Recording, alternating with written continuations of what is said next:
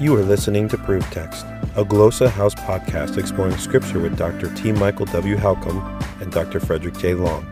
Welcome and enjoy. Hello and welcome to Proof Text. I am Michael Halcomb and I am here with my friend Jeremy Spencer. Jeremy, how's it? Hey, how's it? Not too bad. How you doing? I'm all right. Glad to be recording another episode. Fred is out at the moment, but he'll be back at some point.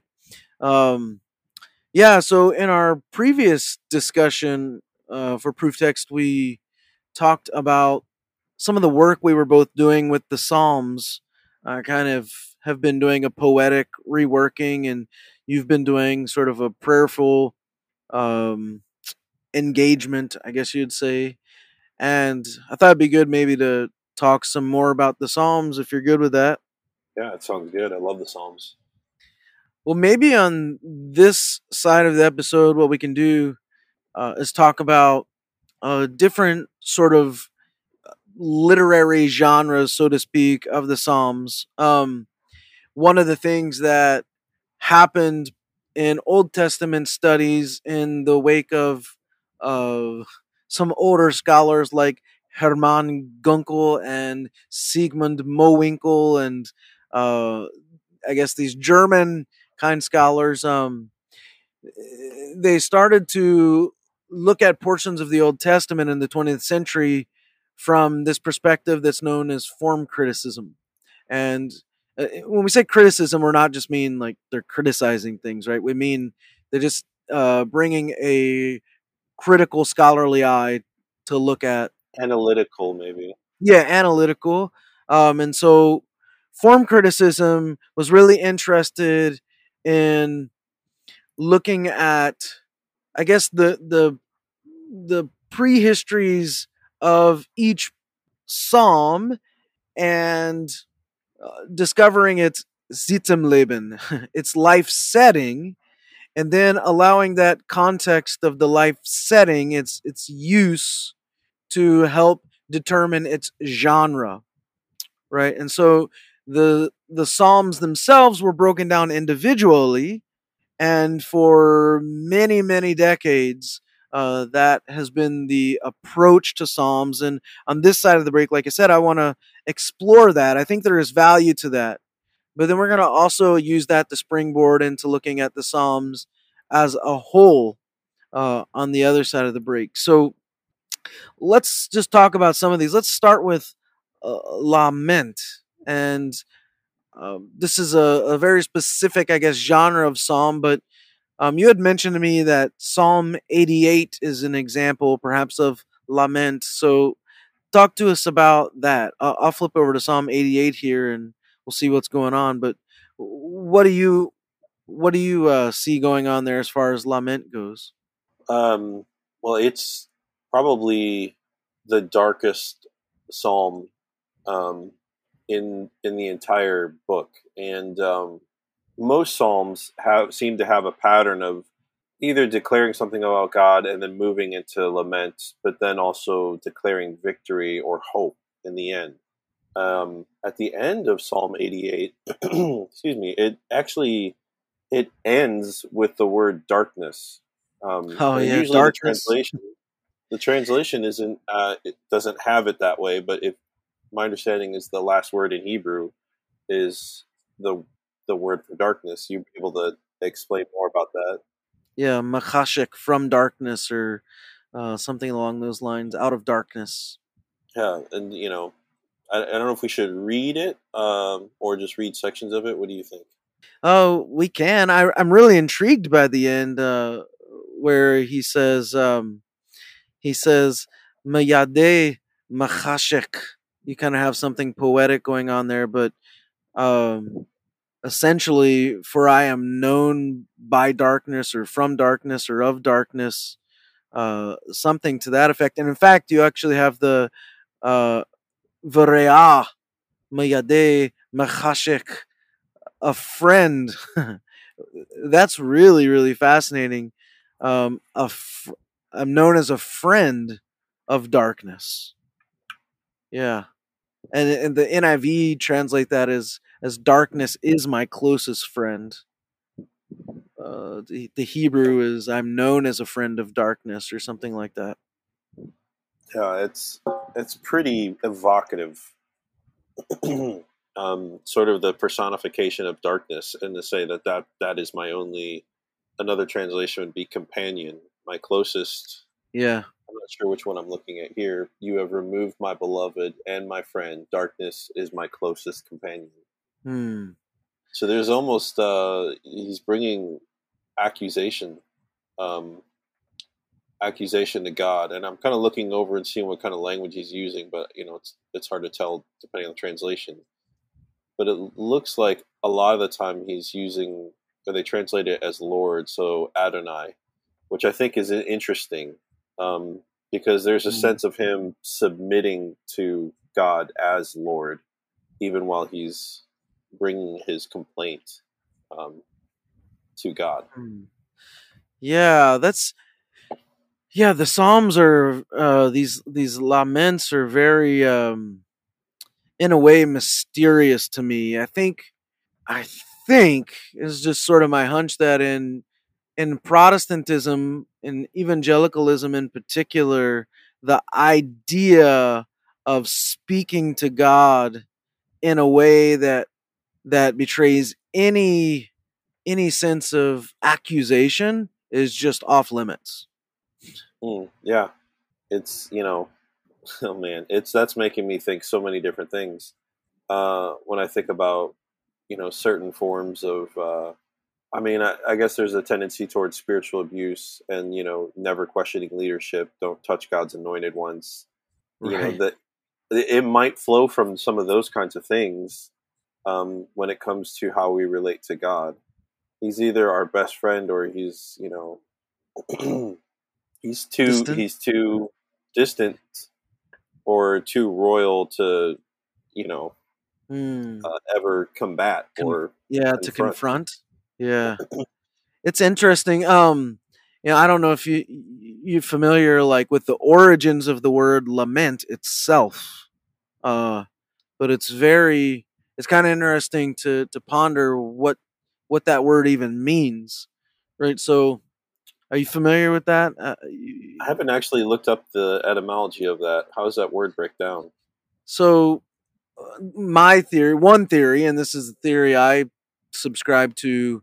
So, we have these theological words like an Old Testament and a New Testament, right? And testament um, is essentially just a testifying, a record of testimonies, right? Well, a lament, the in Hebrew the word la, it's a way to say no, no, and so a lament is just a record of no, like a like I can't believe this. Like in the Psalm 88 talks a lot about crying out. It's just it's a record of crying out no. Like it's kind of interesting to think about that. Record of no. Interesting. I was gonna say it sounded like it might have some French origin. Um, So just in Hebrew, like with that in la Hebrew, the there. word that they use. What's the Hebrew word? They have the word lament, right? Um, Yeah. or something like it. Yes, like a lamentation, right? So the one of the words that's often used for lament. So I'm looking here at kina. This is a word that can mean like a dirge or an elegy or something like that. I'm looking at 2 Samuel 1:17. Um, and then let's see if I flip over to uh, Jeremiah, where he's got on his sackcloth and he's lamenting. We get here a different word, a verbal form, uh, sifed, which means to wail or to lament. Um, so it's kind of interesting. It seems to be a variety of words, even that term cry, right, that we're finding in Psalm 88 has its own. It's a different word, you know. So it looks like there's quite a bit of words used to capture this idea of crying out or lamenting. Um, Say it's very much um, seems to basically say this is a vocalization of yeah, sadness, whether that's even with words or not. right. Because wailing isn't necessarily something that involves a complete sentence or even a word. It's like the like you said, crying out.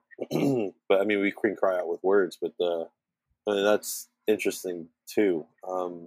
It makes me think about just the idea that most of the psalms were probably chanted in some fashion, like sung, and maybe especially the laments were probably especially like sung. Yeah, yeah. Well, we have other genres too, like psalms of Thanksgiving.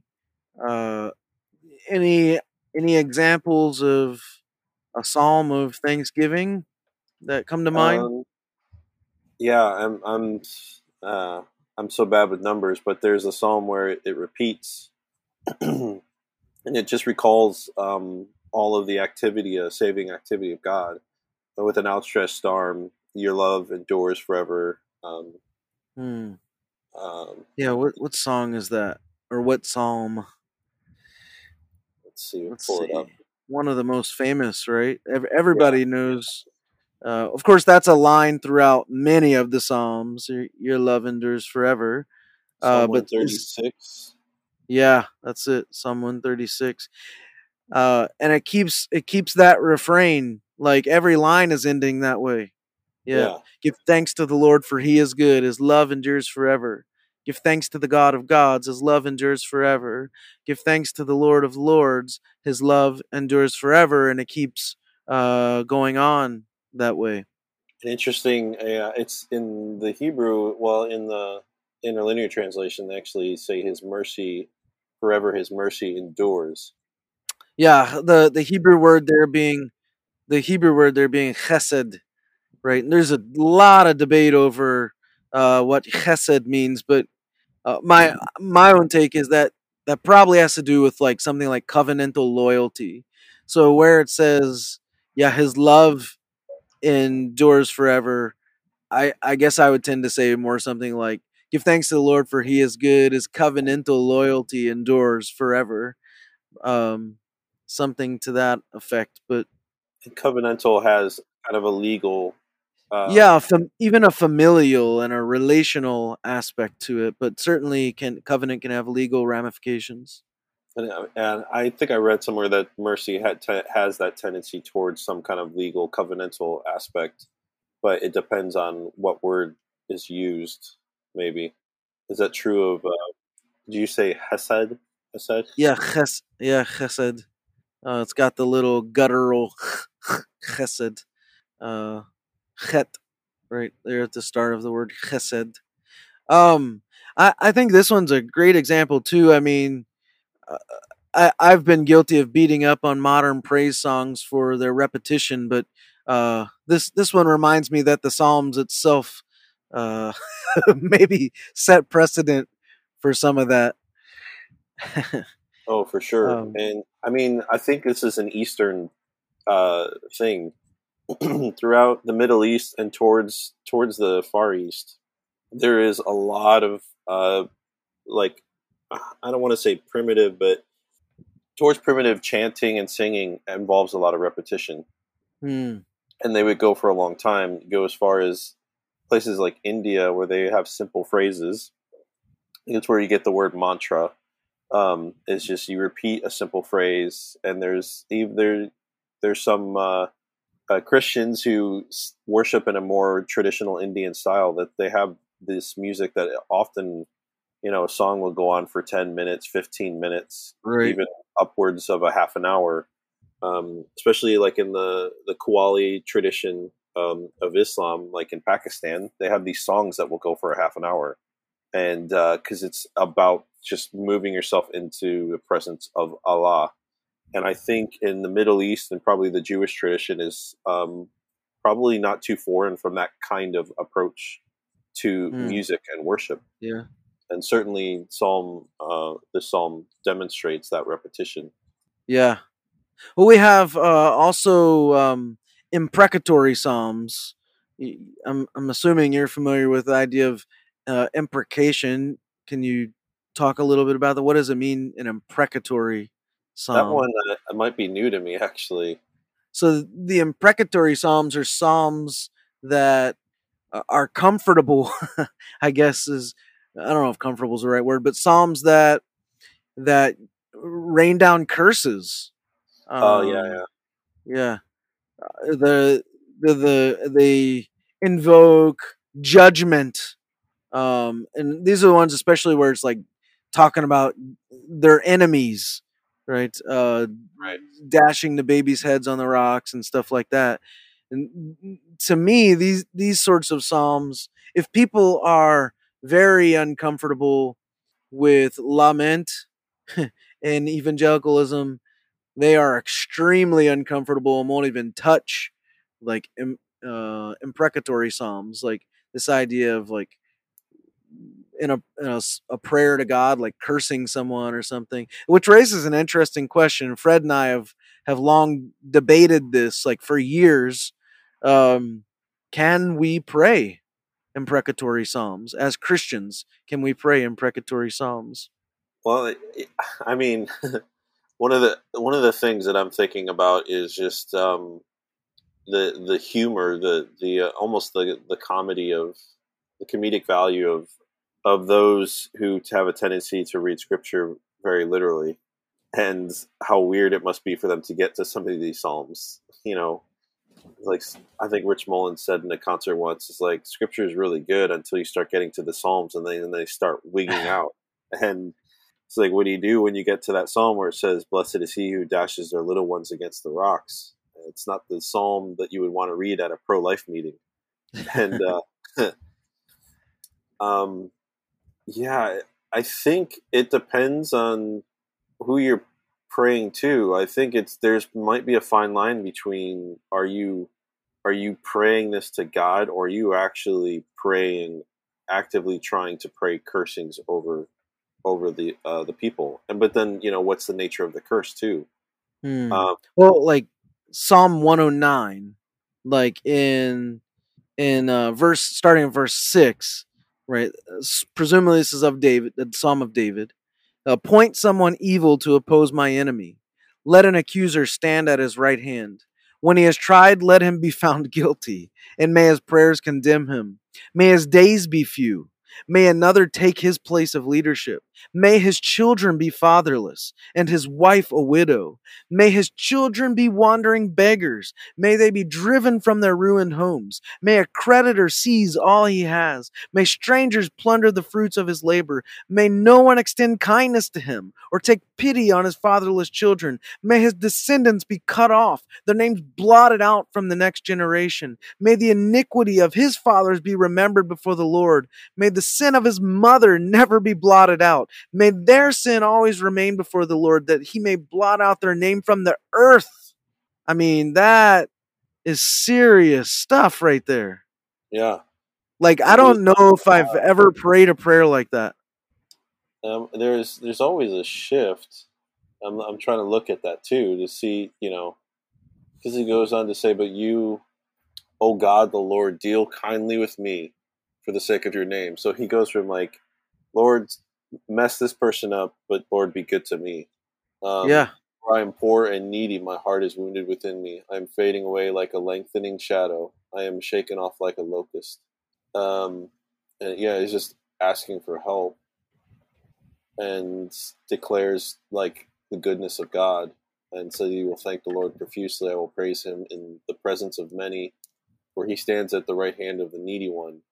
Now, I mean, another aspect of the Psalms is to probably be sure to place it firmly. Uh, I don't want to say in the Old Testament, because that can like pit the old versus the new, but within the grand narrative of Scripture. Within the grand narrative of Scripture, there isn't a full understanding of Christ, the Christ that's to come. There's not a full understanding of the afterlife, I don't think, at this point. So you're talking about progressive revelation, essentially, like. Yeah, so like I mean, some of them it sounds like they're not entirely sure that there is eternal life or an afterlife.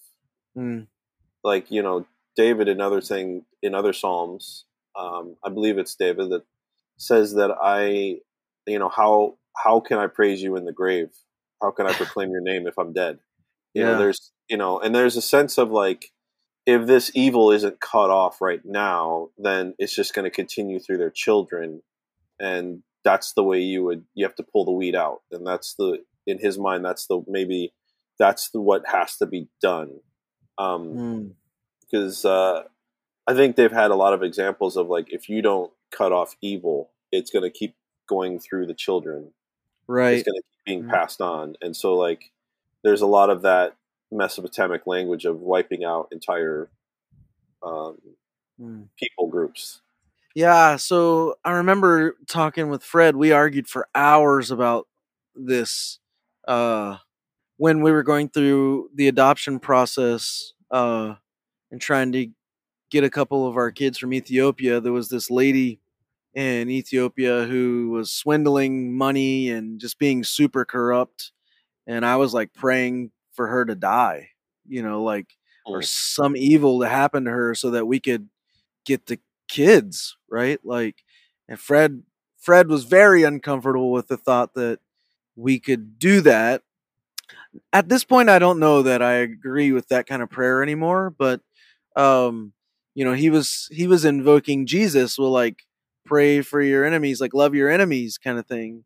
And yeah, I don't so there's tension there for me with the imprecatory psalms.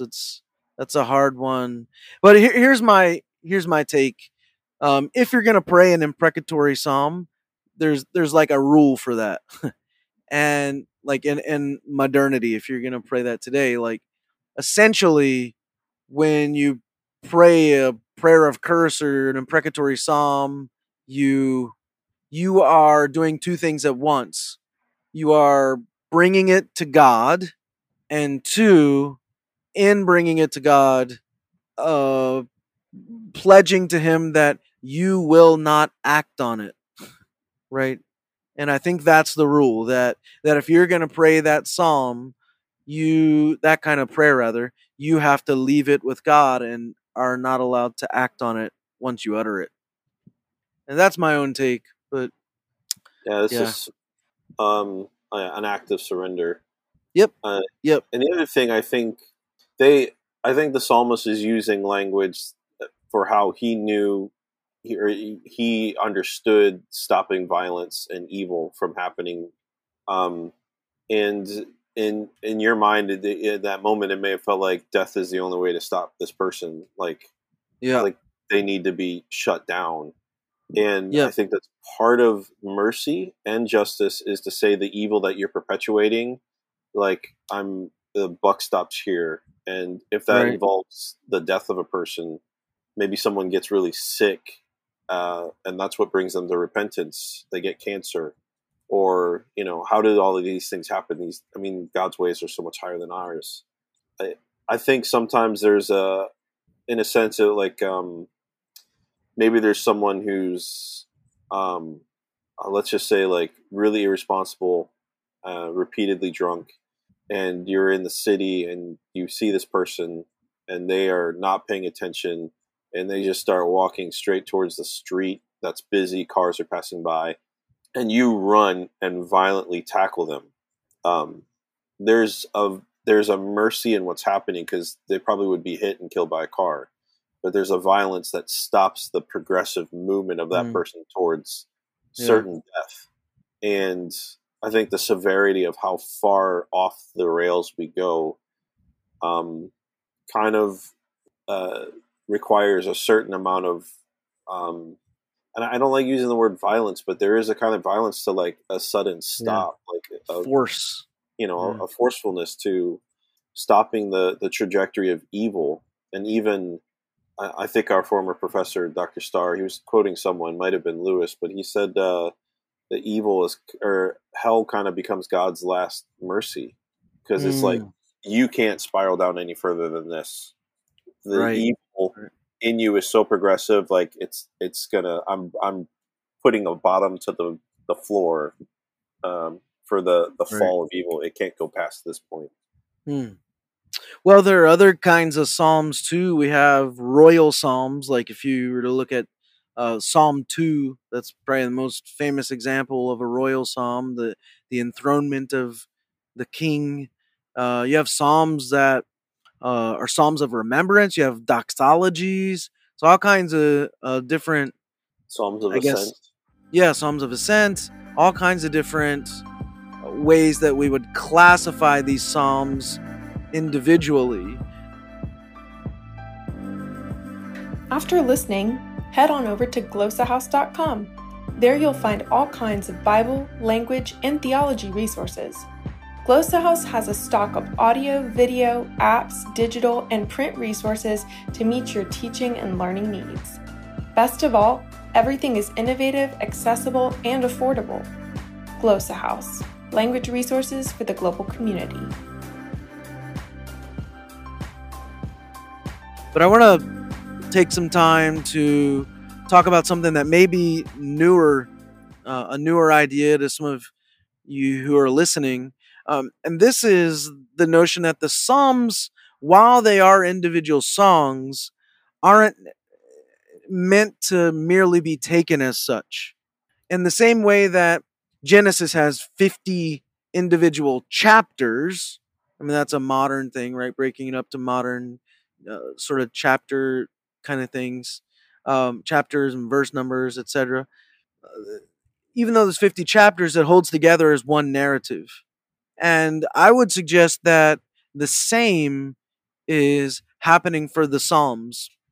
And much like the Pentateuch, the first 5 books of the Old Testament, Genesis, Exodus, Leviticus, Numbers, Deuteronomy, in the tradition of Moses, I think the Psalms are patterned after that. They are divided into 5 sections that hold together to tell one greater story. And even beyond that, when we look at the place of the Psalms, especially in the Protestant canon, where they are situated canonically, they tell the story. They keep the story of the Old Testament going, right? So the Psalms coming in the wake of like First, Second Samuel, First, Second King, First, Second Chronicles, and then Ezra, Nehemiah, Esther, Job, Psalms. This continues. It's a continuation of that story, and particularly at this point in the story, we're dealing with King David. So I don't know, Jeremy, how much or how little you are familiar with this idea of the Psalms as one big narrative. But any thoughts on that? I'm going to break some of that down here in a minute, but yeah, any thoughts on that before we jump into that? I want to say it feels like a new idea, but at the same time, immediately kind of makes sense. And I would say probably it's more like I don't know, like an intuitive making sense. If you were to ask me to break down how, I wouldn't be able to probably go through it and show every nuance of it. But I mean, even within individual psalms, there's narrative and history, retelling and whatnot. But over the course of the whole of the psalms, it makes sense. And I think the last psalm feels like a punctuation mark. Yeah. So when I think of the Psalms, like I said, I think of them in terms of five acts or 5 books, whatever word you want to describe the 5. There's a guy named Nick Novak who has talked about this. He does a good job on his. I think he's got an older blog, but he talks some about this, and other books have been published on this as well. But essentially, book 1 is essentially Psalms 1 to 41.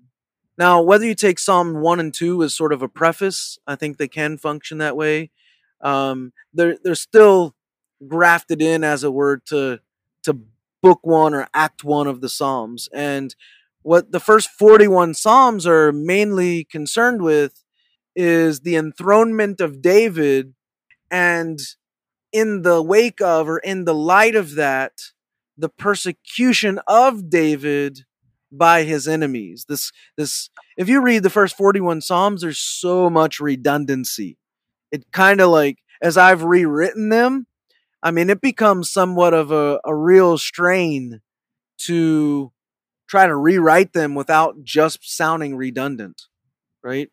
David is constantly talking about his enemies and their pursuits of him, their desires for harm to befall him.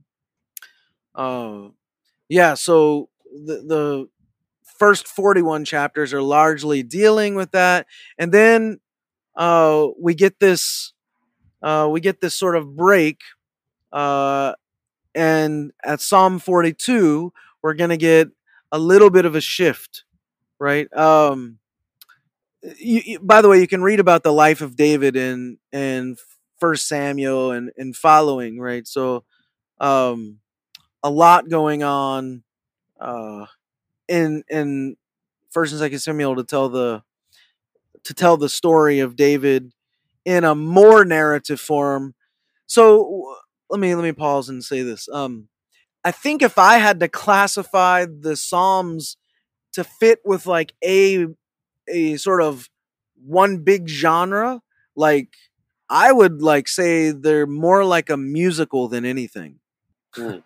That's my own thinking on that. Like, you think of Hamilton or Jesus Christ Superstar or any musicals, right? They are this one big narrative, but they're telling the story through a bunch of songs.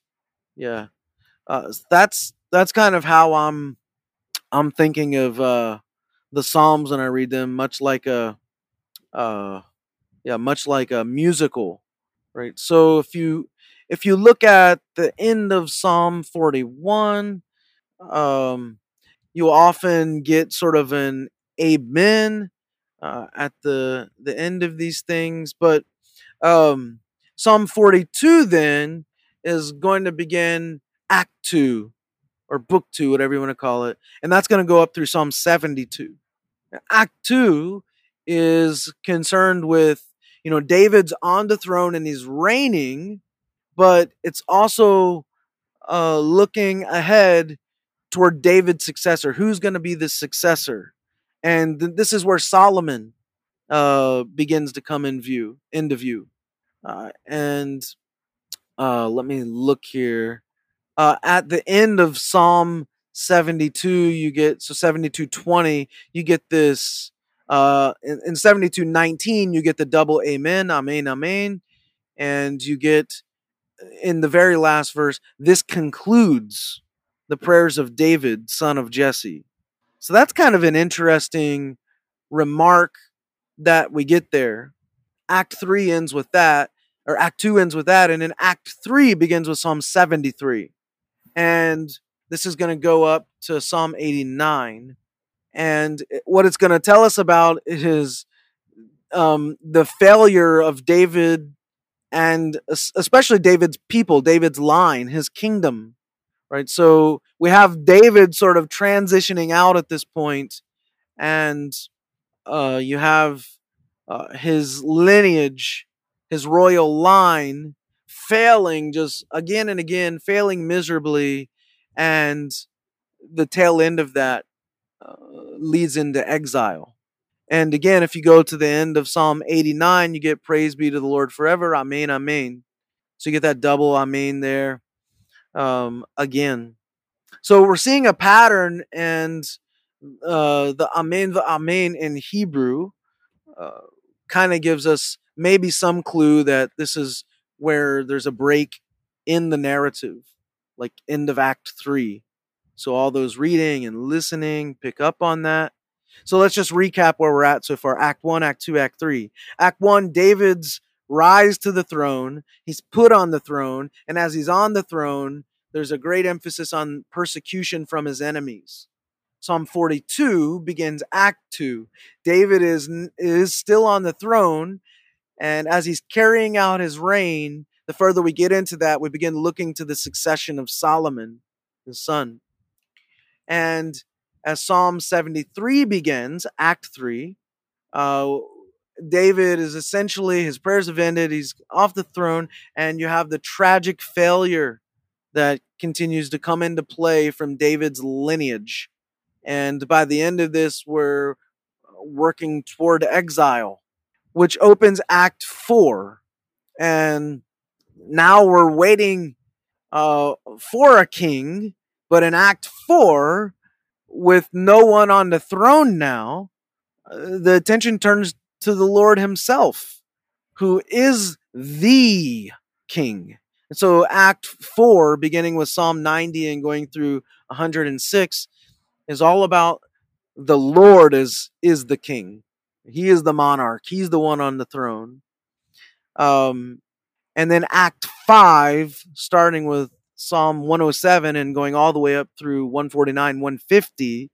150 could sort of be like an epilogue or something. But if you go to Psalm 150, this is then talking about the anticipated return of a king to the throne.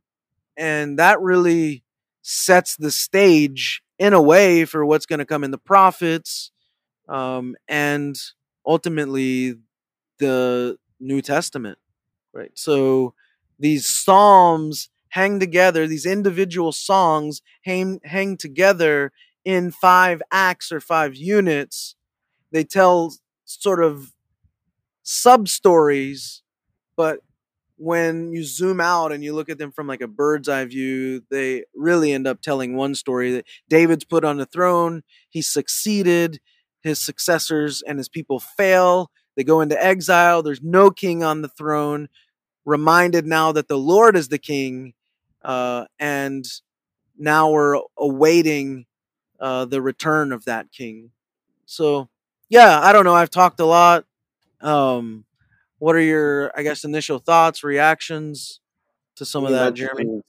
Some of the first psalm or 2 psalms could almost be, instead of considered a part of Act 1, like a prologue. Yeah, an introduction. So that makes me wonder. I've got Psalm 150 pulled up, and if there is, it could almost have an element of like an epilogue. Yes. And I mean, in fairy tales, the epilogue is usually something like they lived happily ever after. Right. So this one, there's a sense of like, this is what we're moving towards. It's a lot about praising. And Lewis talks about this in his reflection on Psalms, that praise basically isn't a sign of God being a narcissist. Like this command to praise, it's right. Praise ultimately becomes the consummation of the enjoyment of a thing. When you enjoy a thing to its fullness, nothing but praise can come out of you. Like it's just automatic. Whether that's a song or a sunset, when it just consumes you and you're consuming it and being consumed by beauty or goodness or whatever, praise just pours out of us. So it seems like the end of it could be an epilogue. It's saying like, this is where everything goes. Entering into the fullness of the joy of God. Yeah. And really that could pick up, you could almost make the case that Psalm 146 to 150 functions as an epilogue of praise. Yeah, I mean, all those last 5 Psalms, like that's what they are. Praise the Lord, praise the Lord, praise the Lord, hallelujah, praise the Lord. Like that's the whole thing. Like constant. Yeah. Yeah, I like that. That's where it sort of builds up to and heads as we're awaiting the return of this king. What do we have to say but praise? Yeah, just entering, it's God's invitation to say, come enter into my joy. To say praise God is God's invitation to join the dance of the Trinity. Mm-hmm. Yeah, I agree. I like that. Yeah, I think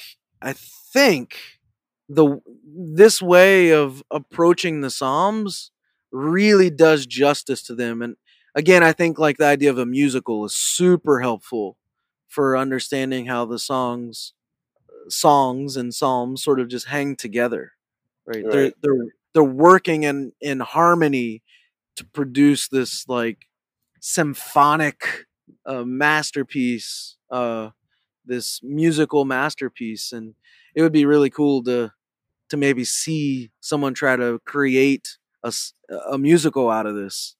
Musical About, or oratorio would be might be another word. hmm, I mean, that's more of a classical approach. right. Oratorios were basically operas, but because they were Hmm. dealing with sacred texts, they wouldn't do costumes. They wouldn't do a bunch of movement. They would just sing through and speak the lines in a performance that way, out of reverence for the text. Do you have any? Yeah. Um, you might be able to speak to this. How much we can know about what music would have looked like and how maybe the Psalms would have been performed.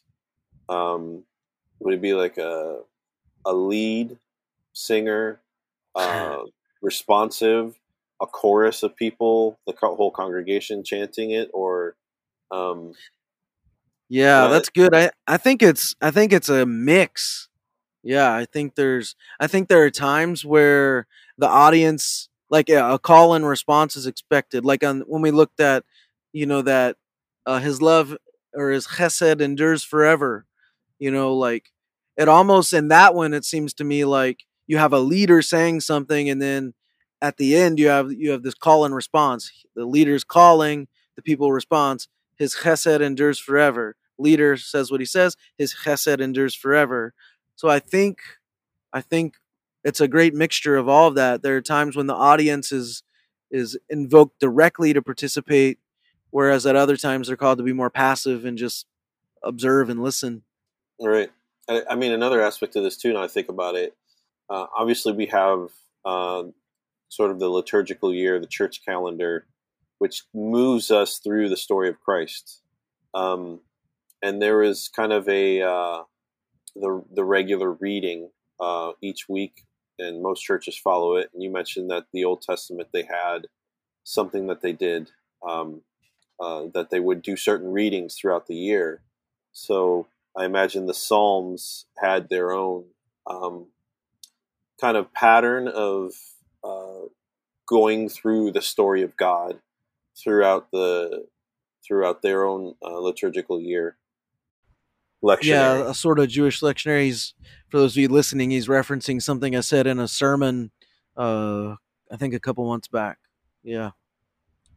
And yeah, so there, if that happened, then I imagine the Psalms may have had a pattern where during certain times of the year they would especially be reading certain Psalms, and of course certain traditions in Judaism involved uh, basically like now is the time we're going to talk about um, our exile Right. from Right. slavery. We're gonna walk through that narrative. We're gonna reenact it, which is the musical or the oratorio metaphor works really well with.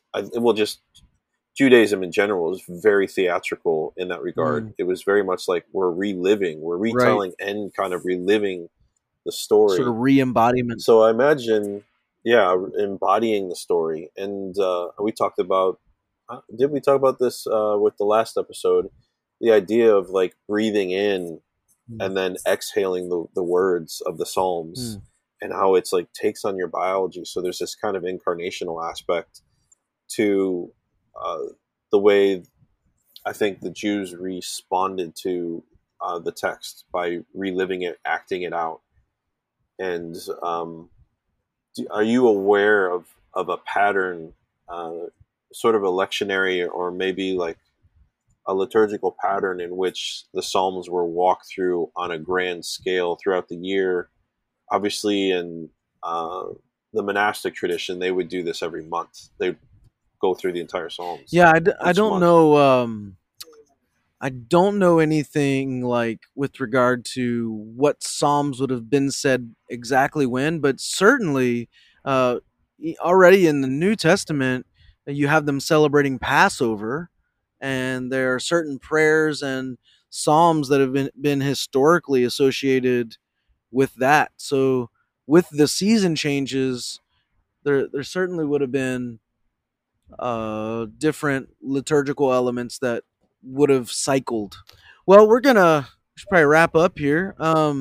Thanks for chatting with me on the Psalms here. It's been pretty fun. Yeah, a lot of fun. I love the Psalms. Yeah, I think they're very enigmatic in a way, though. I think honestly, a lot of people avoid them because they don't read like a story, or maybe not even avoid them. They just cherry pick. Like there's a pretty verse here and there, or even a part of a verse that really sounds pretty. Let me paint that on my wall or something like that. Just sort of the exegetical cherry picking when it comes to the Psalms. I think this is a much healthier way to think about them, and when you read them in this light, I think you can have a grander appreciation. Well, one of the things we like to do on the episodes here is end with a parting shot, and it's it's a little bit abrupt here, but this is from Denzel Washington, of all people. Wow, what a turn to go from the Psalms to Denzel. He says, "You'll never be criticized by someone who's doing more than you. You'll always be criticized by someone doing less.